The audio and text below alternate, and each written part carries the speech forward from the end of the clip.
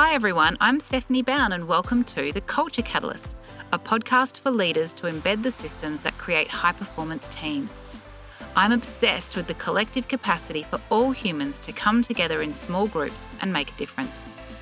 As a performance coach and author, I bring together a potent mix of positive psychology, neuroscience, and organisation dynamics to help modern leaders create workplaces where people thrive.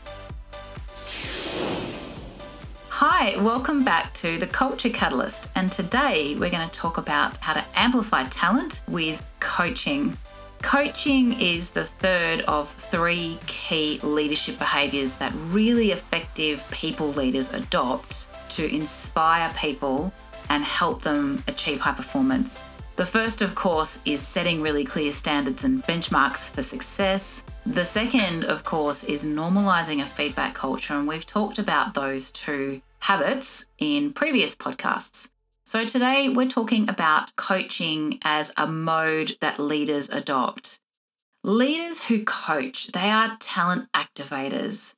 They ask people to bring their best game and they empower them to own their own results. We often use this word empowerment. And what do we mean when we're talking about empowerment? In a workplace context, what it means is that leaders, people managers, give their teams, their people, the opportunity to understand their own challenges, understand their own solutions, go and try to do things their own way and learn their way as they go about doing their work every day. So that opportunity to amplify, to ask people to perform and bring their best game gives them the modus, the motivation and the opportunity to try. And it's through trying and learning and being supported in that they quickly move through cycles of growth and development, which enable them to achieve the standards and performance that we set. We're not empowering when we're telling people how to do what they do. So that's directing. It's actually almost even a little bit hostile because we don't think another way is possible because our way is the best way. So leaders who coach adopt a different mindset. They adopt a mindset that actually, I believe in the potential of my people. I believe they have the capacity to surprise me, to step up, and I'm going to give them the opportunity to do that. I'm actively going to step back from telling people how to do their job, and I'm going to ask them how they will do their job. So the more we coach, the more we do that mode and adopt that mode as leaders, the faster people learn and grow and improve in their roles. Sometimes we choose not to coach. We actively choose not to coach. And those are the moments when the pressure's on, the pace is fast. And I use the example of think about a three-hatted restaurant kitchen. So in the heat of service, the leaders, the chefs, the head chefs at the pass are being quite directive. Like they're very clear on what they're asking people to do and they need it now. But when the service moment is over and they're back to prep mode, those are the moments they use to step back and view how they performed and ask how they went and how they can improve and what are the opportunities to make the flow of service better. So coaching is absolutely a mode we adopt, but if we don't step into that mode often enough at work, what we're doing is costing ourselves later in terms of the loss of learning that happens if we don't coach. So if you want to be a leader, if you want to elevate yourself to new standards and levels yourself, if you want to grow into more senior roles or grow into jobs that require more complexity or capability, you actually need to build people up behind you to take on your job. So the more you coach, the more you enable people to do that, the more you empower yourself and free yourself from the day-to-day to step into the next stage. So we're going to listen to an excerpt from my book, Purpose, Passion and Performance right now, on what happens when we use coaching mode paired with strengths. And if we use a strengths-based lens to it, what we're actually doing is elevating people much faster than if we're working on their weaknesses, their gaps, the things they don't naturally do well. This reading is from Purpose, Passion and Performance by Stephanie Bown. How systems for leadership, culture and strategy drive the 3 Ps of high-performing organisations. Coaching to amplify strengths. The real power of coaching is amplified when leaders coach to strengths. Coaching to people's strengths is about taking the path of least resistance to best results. Strengths are people's natural talents that have been finely honed over years of practice. Our strengths are the things we are naturally talented at and enjoy doing. By this definition, if you're good at something but don't enjoy doing it, then it's not a strength. We are all born with talents, natural predispositions that are linked to our genetic makeup. But a talent is just latent potential until it becomes a strength. Talent equals latent potential.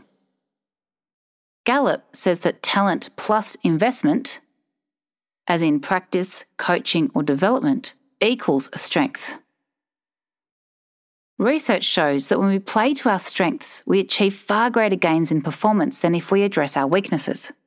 A comprehensive study of over 19,000 employees across 34 organisations, published by the Corporate Leadership Council in 2002, showed that the purposeful application of strengths enhances performance by up to 36%. In contrast, emphasising weaknesses led to a 26.8% decline in performance. In addition to enhancing performance, the purposeful application of strengths is also proven to correlate with greater authenticity, happiness, self-efficacy, fulfillment, and psychological vitality, and goal attainment. Leaders who know and understand this will work with people to match them to roles that will allow them to leverage their unique combination of strengths. In First Break All the Rules, Marcus Buckingham advises us to focus on each person's strengths and manage his weaknesses. Don't try to fix the weakness. Instead, do everything you can to help each person cultivate his talents. This reading was from Purpose, Passion and Performance, awarded top 3 leadership books in Australia in 2001. Coaching activates and amplifies talent. I love Liz Wiseman's work on multipliers. She talks about leaders who multiply the talent of people around them. And I think coaching is a mode that really enables you to do that.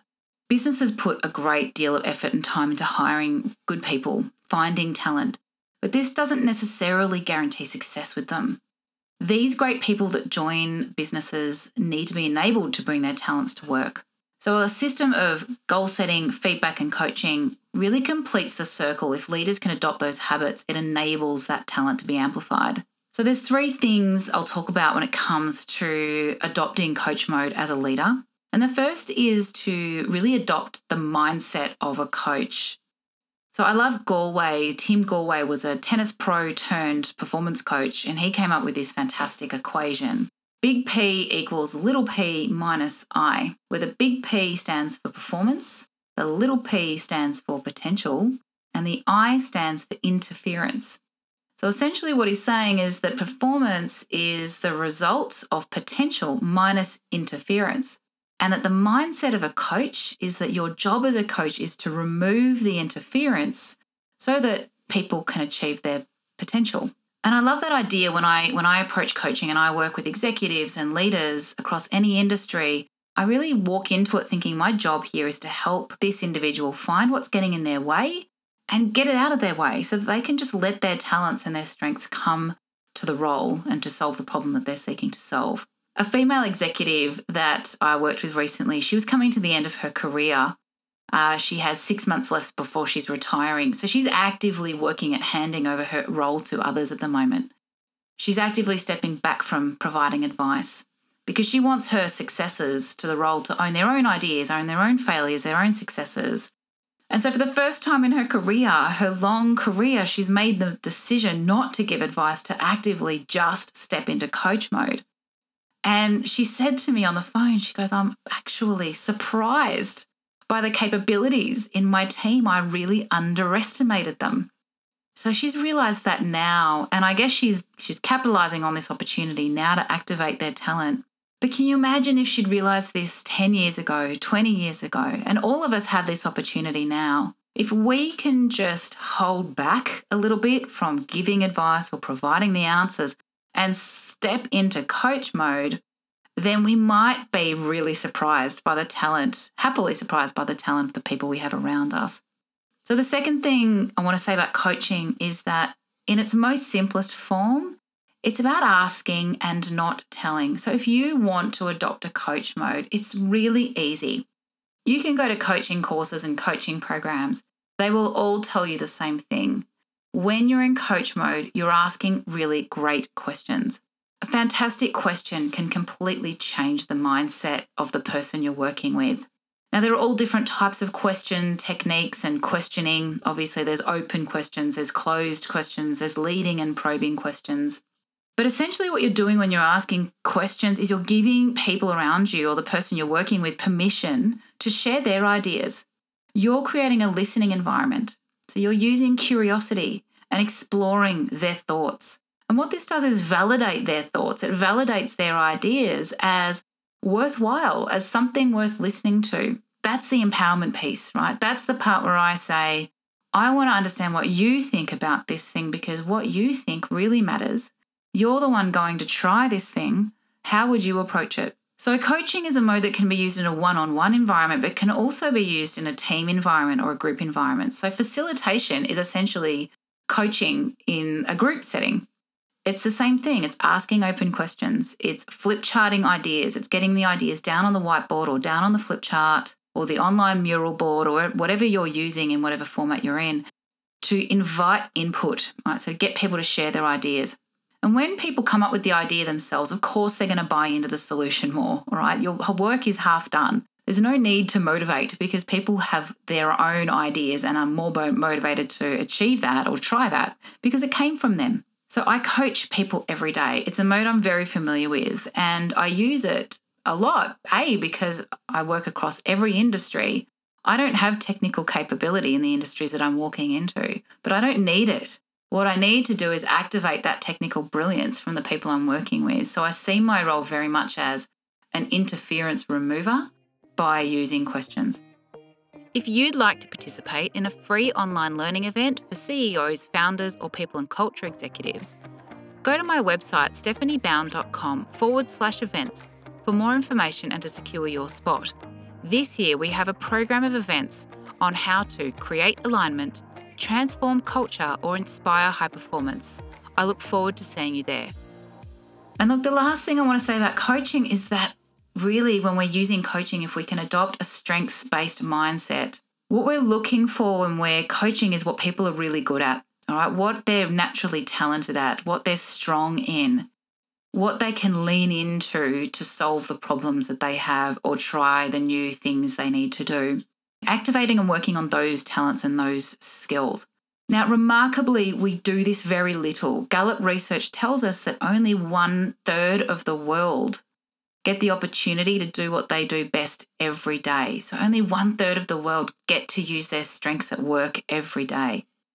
And can you imagine the impact on productivity if we could just flip that number around, if we could be a little bit more proactive about working on what people do well and help them doing more of that, instead of working on what people don't do well, where their weaknesses and gaps are, and getting them to try and improve in something that they're not naturally talented at.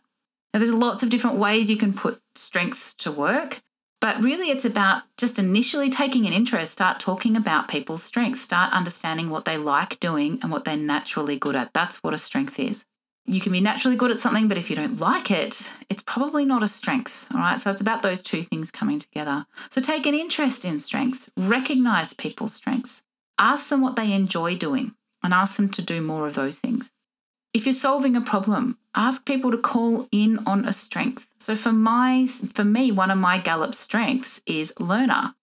So I often think about if I've got a problem, okay, what can I learn? How can I learn about this issue? And I'll go and do my research and I'll learn away. But other people have an analytical as a strength or connection as a strength. So they might go and choose to do some deep dive research, or they might choose to go and connect with others and listen to what they have to say. So ask people to call a strength in to solve a problem. Another way of using a strength is to allocate roles and responsibilities based on strengths. So if you've got a team of people and you've got a parcel of work to do, ask them to tell you, okay, who's really strong on dealing with this part of the problem, who's really strong on dealing with that part of the problem, and allocate that way rather than trying to stick just to role boundaries and job descriptions because of where somebody sits in an org chart. If we can divorce ourselves a little bit from role boundaries and really work more to strengths, we're going to very quickly work through issues and solve problems. And if somebody has a weakness or a gap and they still need to address it, A really great way to use strengths in that scenario is asking them to partner with someone who has that challenge as a strength. So I'm pretty poor when it comes to analysis of numbers. So I lean into my people who are really good at numbers. I lean into my accountant. I lean into my friends who are financial advisors because I need them to help me understand how to interpret financial information. And that gives me an opportunity to work with somebody else's strength.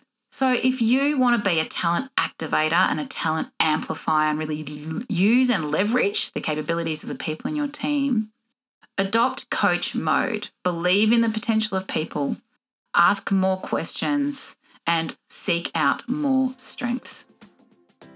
A book I'm reading at the moment is a book by Tessa West called Jerks at Work. And I picked it up because of the title. I mean, how can you walk past a title like that? It's clever, it's hilarious, and it rings true, right? Tessa, you've done a fantastic job of demystifying and breaking down the jerks that we often experience at work.